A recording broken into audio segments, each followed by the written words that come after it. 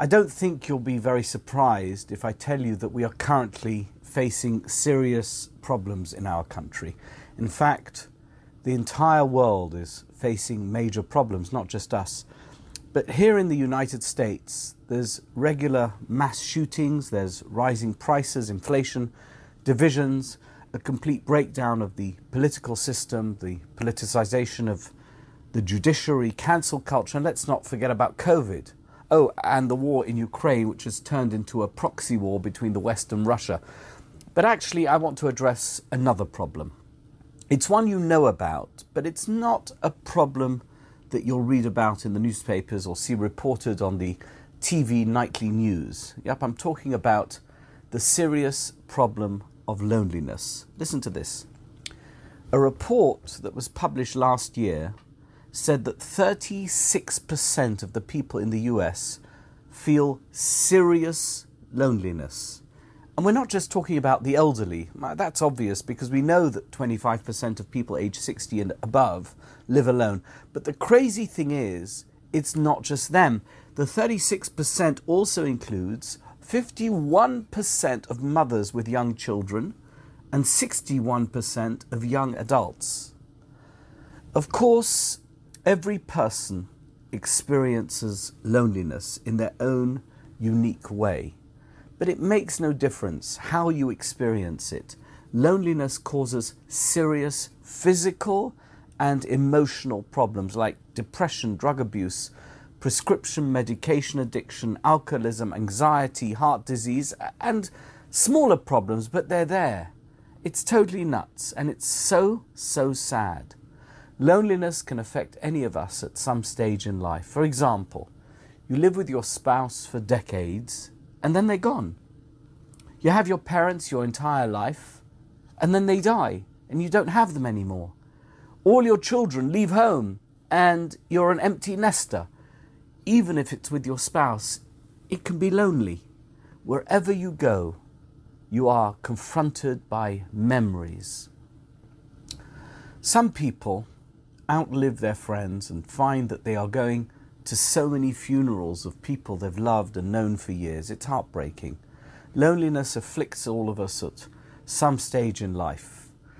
And it doesn't matter if you're rich or poor, if you're healthy or you're sick. Loneliness is so painful. So here we are on a Zoom. You're watching this video. What about Zoom? What about FaceTime? What about WhatsApp video? Are they good for battling loneliness?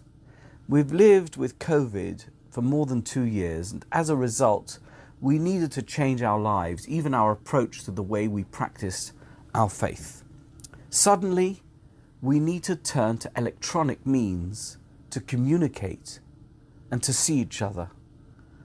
Now, it happens to be that Orthodox shuls never really completely resorted to Zoom because we don't use electronics on Shabbos.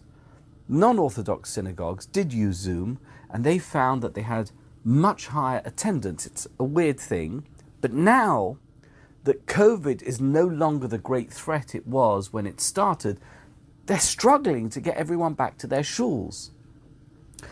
I saw that David Suissa wrote about it in the Jewish Journal. This is what he said.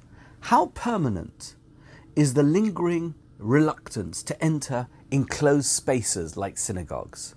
Has the amazing convenience of online technology led to new habits that will be hard to shake? The synagogue world is now faced with two extremes: the miracle of digital versus the trauma of dwindling attendance.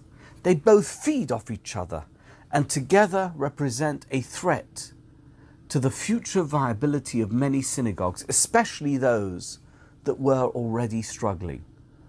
But now let me share something amazing with you. Jewish tradition was aware of this danger and these problems long ago. What is the Yom Tov of Shavuos all about? Nowadays, we think of Shavuos as being a commemoration of the giving of the Torah to Har Sinai, at Mount Sinai. But if you look in the Torah, the emphasis is very different. Shavuos was part of a trilogy: Pesach, Shavuos, Sukkos. All of them primarily agricultural festivals. God commanded us very specifically, 3 times a year shall you appear before God in a place that God will choose, which refers to the temple in Jerusalem, on the festivals of Pesach, Shavuos, and Sukkot. And they shall not appear empty-handed, says God. Each shall bring his own gift appropriate to the blessings which God has given you.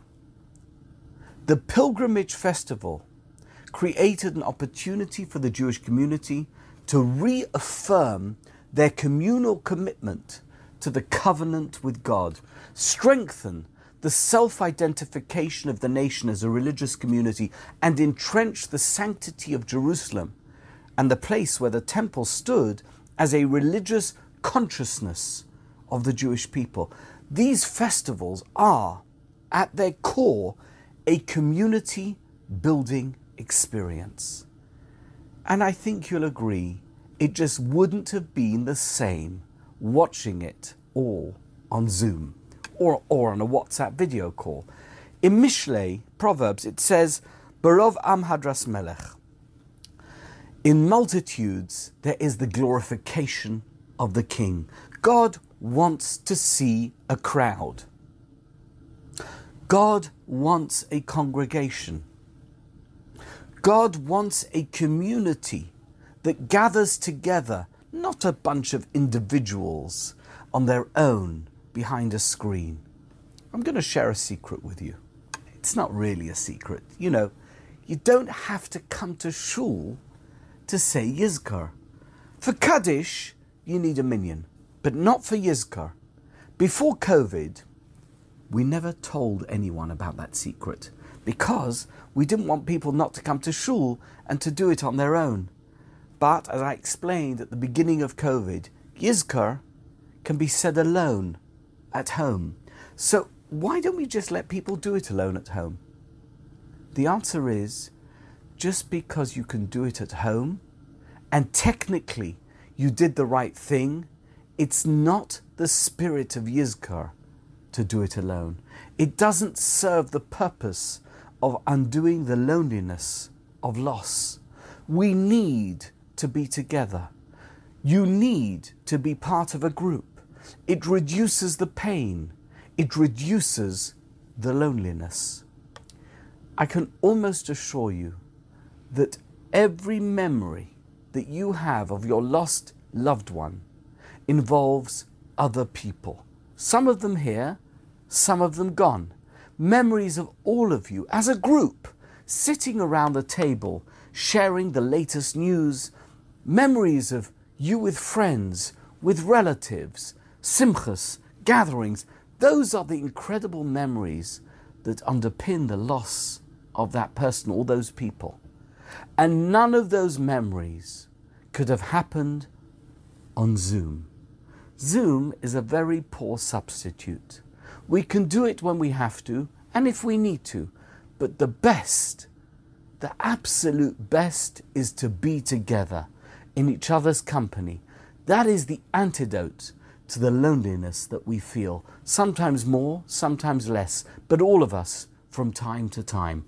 May the blessing of our devotion to the memory of our loved ones and our prayers on their behalf for their Aliyas Neshama be a precursor to the Messianic age and to Chias HaMesim, when we can all be together again, one big family, just as we were at the foot of Mount Sinai.